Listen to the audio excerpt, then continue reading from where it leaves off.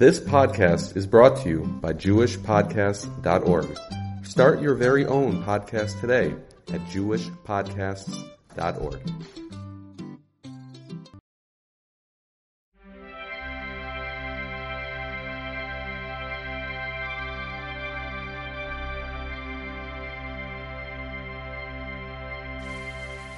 Welcome to the Nakuda podcast for Parshas Beshalach. Shabbos Shira. Sorry that something happened last week. Apparently the Parshas boy didn't get out, so I'm going to publish that again this week in case anybody's interested in backtracking. Also, I would like to mention that this week we are being sponsored, generous contribution in memory or in commemoration of the yortzeit of Sholem ben Chanoch Henach on the 12th of Shvat. May his memory be blessed. Okay, so we are going to do something a little out of the ordinary for this parsha. I found a beautiful drusha on a very important topic by the Arvei Nachal, who actually is buried here in Svas. Very, very important, both in Nigla and in Nister. He was besides being a Talmud of Mechel Zlotchever and I believe also the Maggid of Mizrich, he was a very great Baal Darshan. He also had a very important role in his Perish to Shulchan Aruch. So he's been, on both sides, a very important figure. And it's also interesting about him that when he came to Tzfas, he was largely unknown, or he wanted to, retain kind of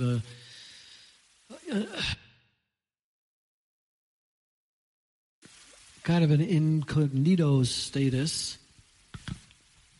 which may actually have some bearing on this particular drusha. But anyway, let's get on with it. It doesn't seem to have such a direct relation to the parsha, but it was said on this parsha. So he brings the pasuk from, where's it from? Im tushiv mishabas raglechu v'krus l'shabas oinik az tisana galashem. Okay, so the pasuk is talking about on Shabbos that you should basically kind of stay inside, and then it relates that to the idea of Oinig Shabbos. So what's the relationship between the two? Anyway, he starts to do something here which is called Darshaning V'Tzirus Oisius. He's talking about the actual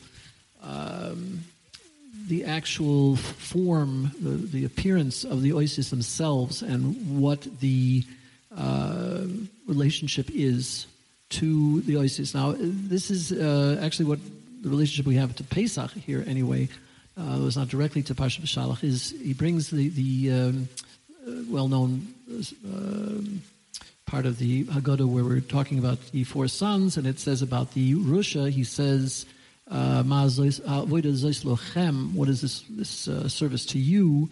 And we say that you should respond by being haket shinav, that you should knock on his teeth, so to speak, and give him a very sharp response and tell him, if he had been there, Taka would not have been released. He wouldn't have been redeemed because of his attitude of separating himself from the Jewish people. The whole thing about that. Okay, so he says that. He also compares it with the pasuk Ragli Amda Mishoy Makelim Avrei Hashem. Anyway, so he says that there's an idea of the sheer koima of kedushah. That there's a total status or stature, rather, a structure of how the structure of kedushah becomes like a template which is used in many different places. And the letters, of course, the whole structure of creation is based on the letters. The oasis from Aleph to Tov. And at the beginning, the further you are towards the beginning, the closer it is to kedushah, and the further away you go, the further it becomes from kedushah. So at the level of the Aleph, that's really the source. That's the beginning. And that's where the kedushah is most intense. When you go all the way to the soif, which is tough, then that's like the feet. So in other words, this is the idea, the koyim of kedushah. It corresponds to the body. So you got the head and the feet. So the head is like, where the brain is, where you're thinking everything. The feet is where you're just, walking around. So that's, all the more schmutzig, the more the dirty places. I mean, places that are not being necessarily cleaned. And your head is up in the sky, so that's in the air. So that is in a more controllable place. So there is another letter connected to that, which is a ches. Oh, so he says about the tuf that the tuf has a foot, and the foot is going down to the end, and then it turns out. So the foot is because it's in this this very low place of the last letter in the aleph base. It's considered to be like that's going into the klippus, that's going into the chitzonim, the negative space. And it's able, though, because of that, because it goes into this, called the raglav yordus movis, it's going into this negative area, it's able to have an effect over there. If it's coming from, if it's rooted in the right place, if it's coming from where it's supposed to be coming for the right reason, it's able to actually control the chitzonim, these negative forces, so that they're put under the kedushah. That's when it's going the way it's supposed to go.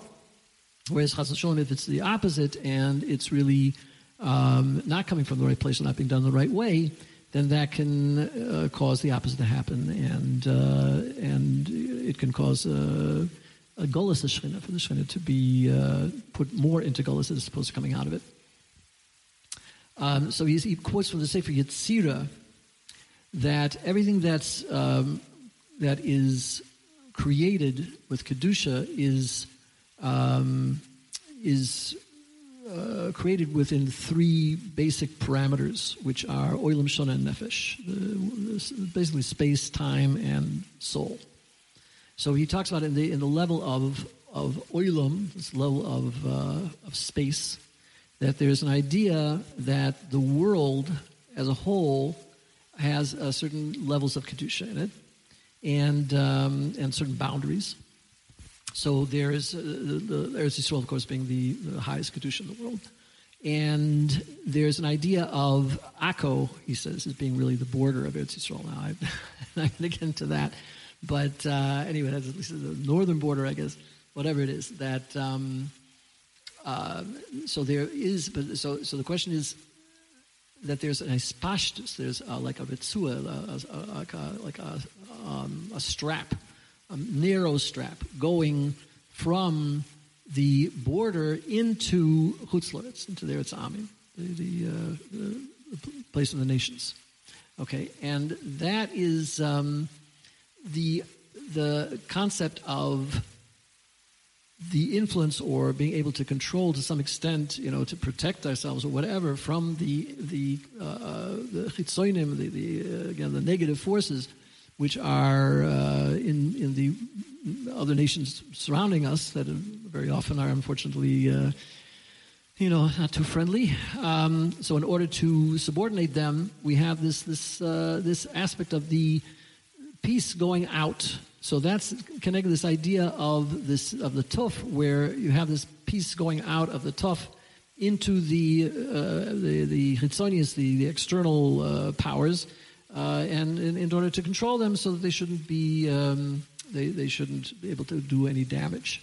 So that's the idea of so he says that's the concept in oilam, in the aspect of space. So we have this idea that the kedushah of Eretz Yisrael is indeed representing and reflecting that concept of something going out of the kedusha into this rather possibly negative or hostile space, and being able to keep it under control. So that's for, again, oilam. That's the aspect of space. Now, what about the aspect of time? So we have, of course, Shabbos is the highest kedusha in time. The seventh day of the week, set apart, especially the idea of kedusha derech klal is something that's set aside, set apart. It's different than everything else, and we sanctify it with various ways. Now, word Shabbos is Shin Beis Tuf. So sure enough, the last letter of the word Shabbos is the Tuf again. And this is again a representation of the idea of the highest kedushah going down to the lowest kedushah at the end, and that has a significance. So what's the significance here? That there's a concept that we have of Tosfos Shabbos. We add something onto the Shabbos, something that's not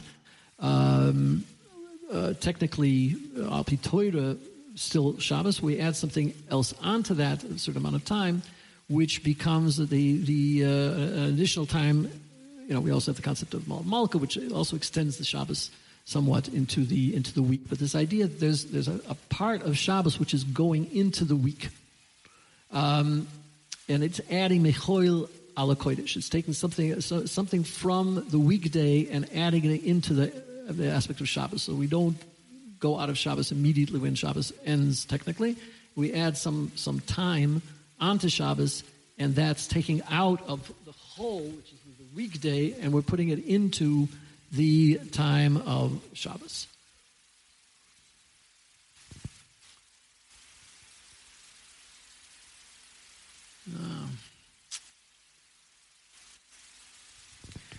Okay, so going on here. So Shabbos, the last letter is Tuf, and the Tuf is this idea of the foot going out. So that's the idea of in time, we're adding time to Shabbos and taking out of the weekday, which is the chol. It's kind of the idea of like chutz l'oretz and the chitzonim, and we're taking that and adding that onto Shabbos. So we're expressing this concept. We also have the same idea, he says, in Shavuos and Sukkos, because they both also end, the word Shavuos and the word Sukkos ends with a tuf. And these days are both days that are from the Shalosh Regulim, and they also, have this idea of Tosfos from the Chol ala Kodesh and bringing things in. It's also interesting that they're also ending holidays. Sukkot ends the entire cycle of Tishrei, and Shavuos ends the whole cycle from Pesach.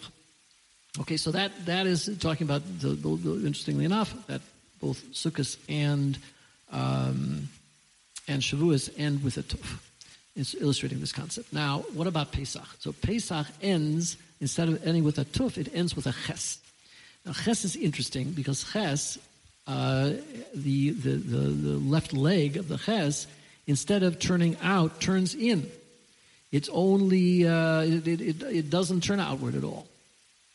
So what does that indicate? That with Pesach, we have this idea that they were closed into their houses. They weren't allowed to go out of the house. They had to stay in the house of the Korban Pesach and put the blood on the doorposts and everything so that Hashem would pass over the houses. So this was the way they were instructed to prepare for of going out of Mitzrayim. So instead of going out, they were going in. So that's reflected by the idea of Pesach, of the leg of the ches turning inward, is the idea that instead of going out, they stayed in.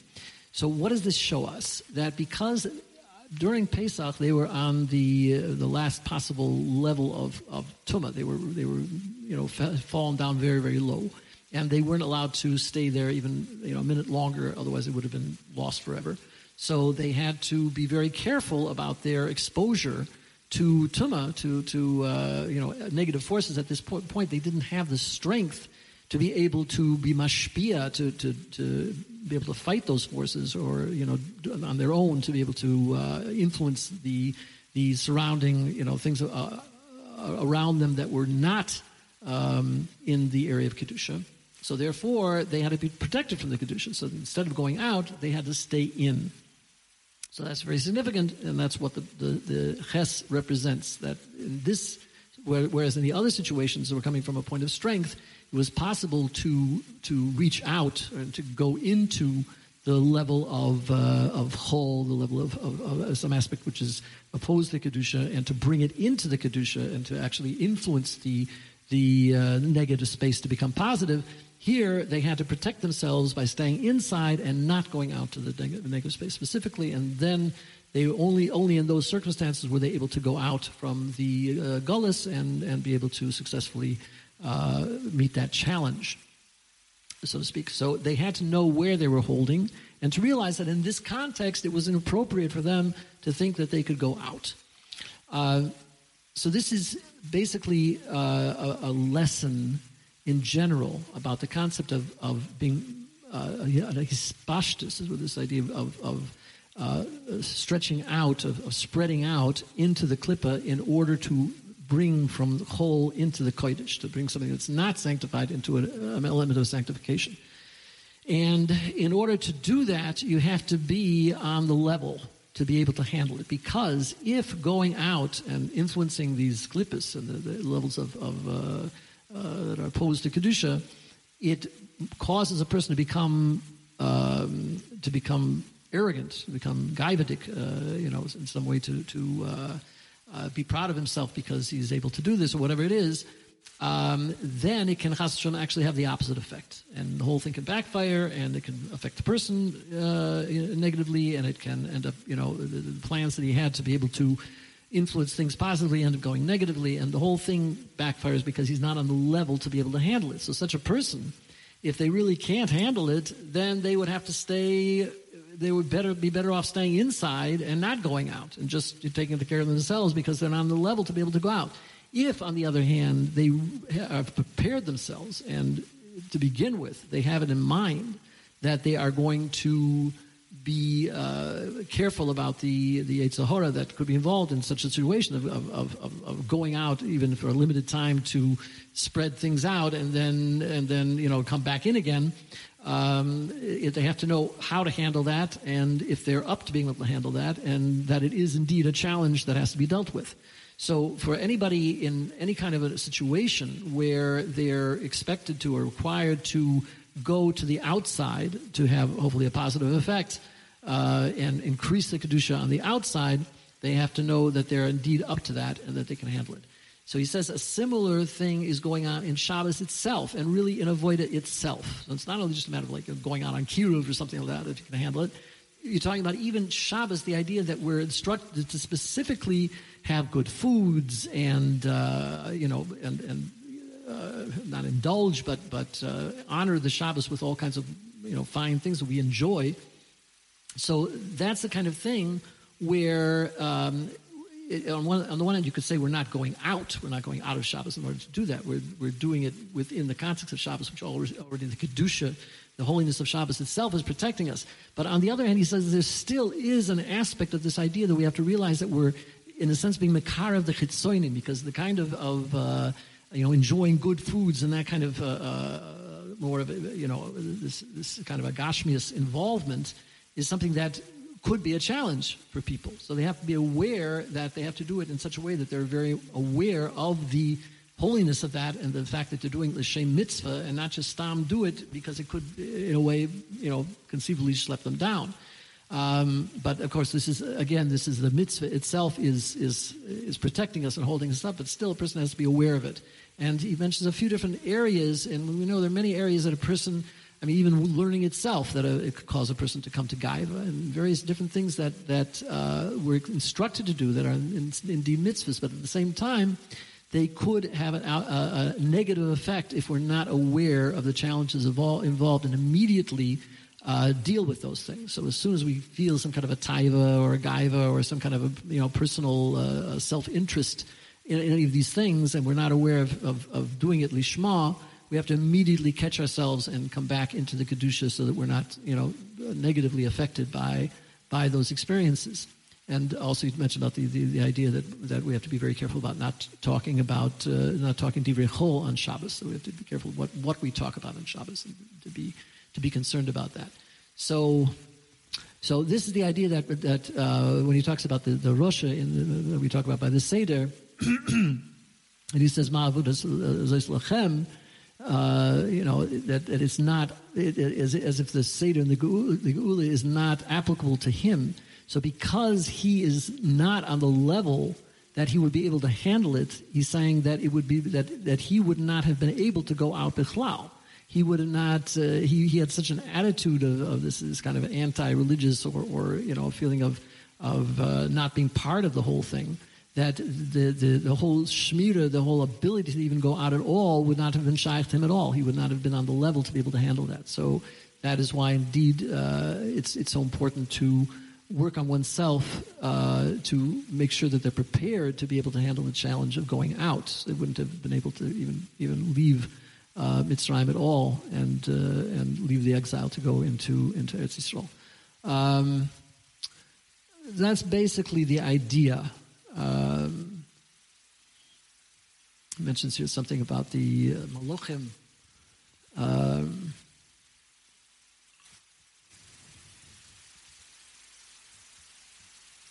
That the Malachim are not affected by going out because they're basically standing in one place.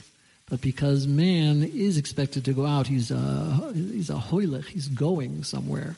That's why he says that the whole idea of the regel is going out, the foot of the tuf is going out, whereas by the Malachim, they have a regel yeshura. It's just a straight regel because they just stay in one place. Basically, they don't have to go out. So we're saying that obviously a person in the course of their lives has to meet challenges. They have to have an idea of his pashtus, of spreading things out, and they have to deal with that. But at the same time, they have to be aware of the challenges and immediately confront those challenges, and not ignore them or explain them away or deny that they are indeed challenges. And I was thinking that this possibly could be a reason why he moved to Eretz Yisrael, and Davka did not want to be well known in Eretz Yisrael, because it could be that a person on that level, who certainly had a tremendous amount of recognition, and people were probably making a big deal about him in Europe because of his stature, that it could very well be. And there are a number of very prominent people that decided at a certain point that they want to get out of the limelight. It could be that he felt that was a challenge for him, and that he wanted to dafka go to a place where he would not be known. It sometimes is of course, obviously, he was a big tzaddik on a tremendous level, but even a tzaddik has to be aware of these challenges, and as you get bigger, the greater the challenge is. When somebody that's a little guy that's giving some shiurim here and there, it's like there's nothing to get gaivadik about, because you're not impressing, big people. It's everybody that listens is significant, but it's not like I'm talking to the Gedoylei Hador and they're all complimenting how great my drushes are or something like that. So I don't have what to become a gaivadik about. It's not that much of a challenge. But for a person who actually does have Gedoylei Hador talking about how big he is and all being maknil themselves in front of him, it could be a significant challenge. So I was just thinking it might be some insight into what was going on in his own life at the time. In any case, I think this is a very, very important lesson, and something about Pesach in general, the idea that Pesach is about going out, in the sense that we're leaving the place of security and comfort to go to a new place with many, many challenges, but the opportunity to go to a much, much higher level of kedushah. And we don't necessarily want to shirk those challenges, but at the same time, we have to be aware of them and know that we have to be constantly on our guard to immediately counter any feelings of self-interest and lack of lishma. So everyone should have right now it's Chamishus Tu B'Shvat, and everyone should have fruitful generations and much nachas from their children.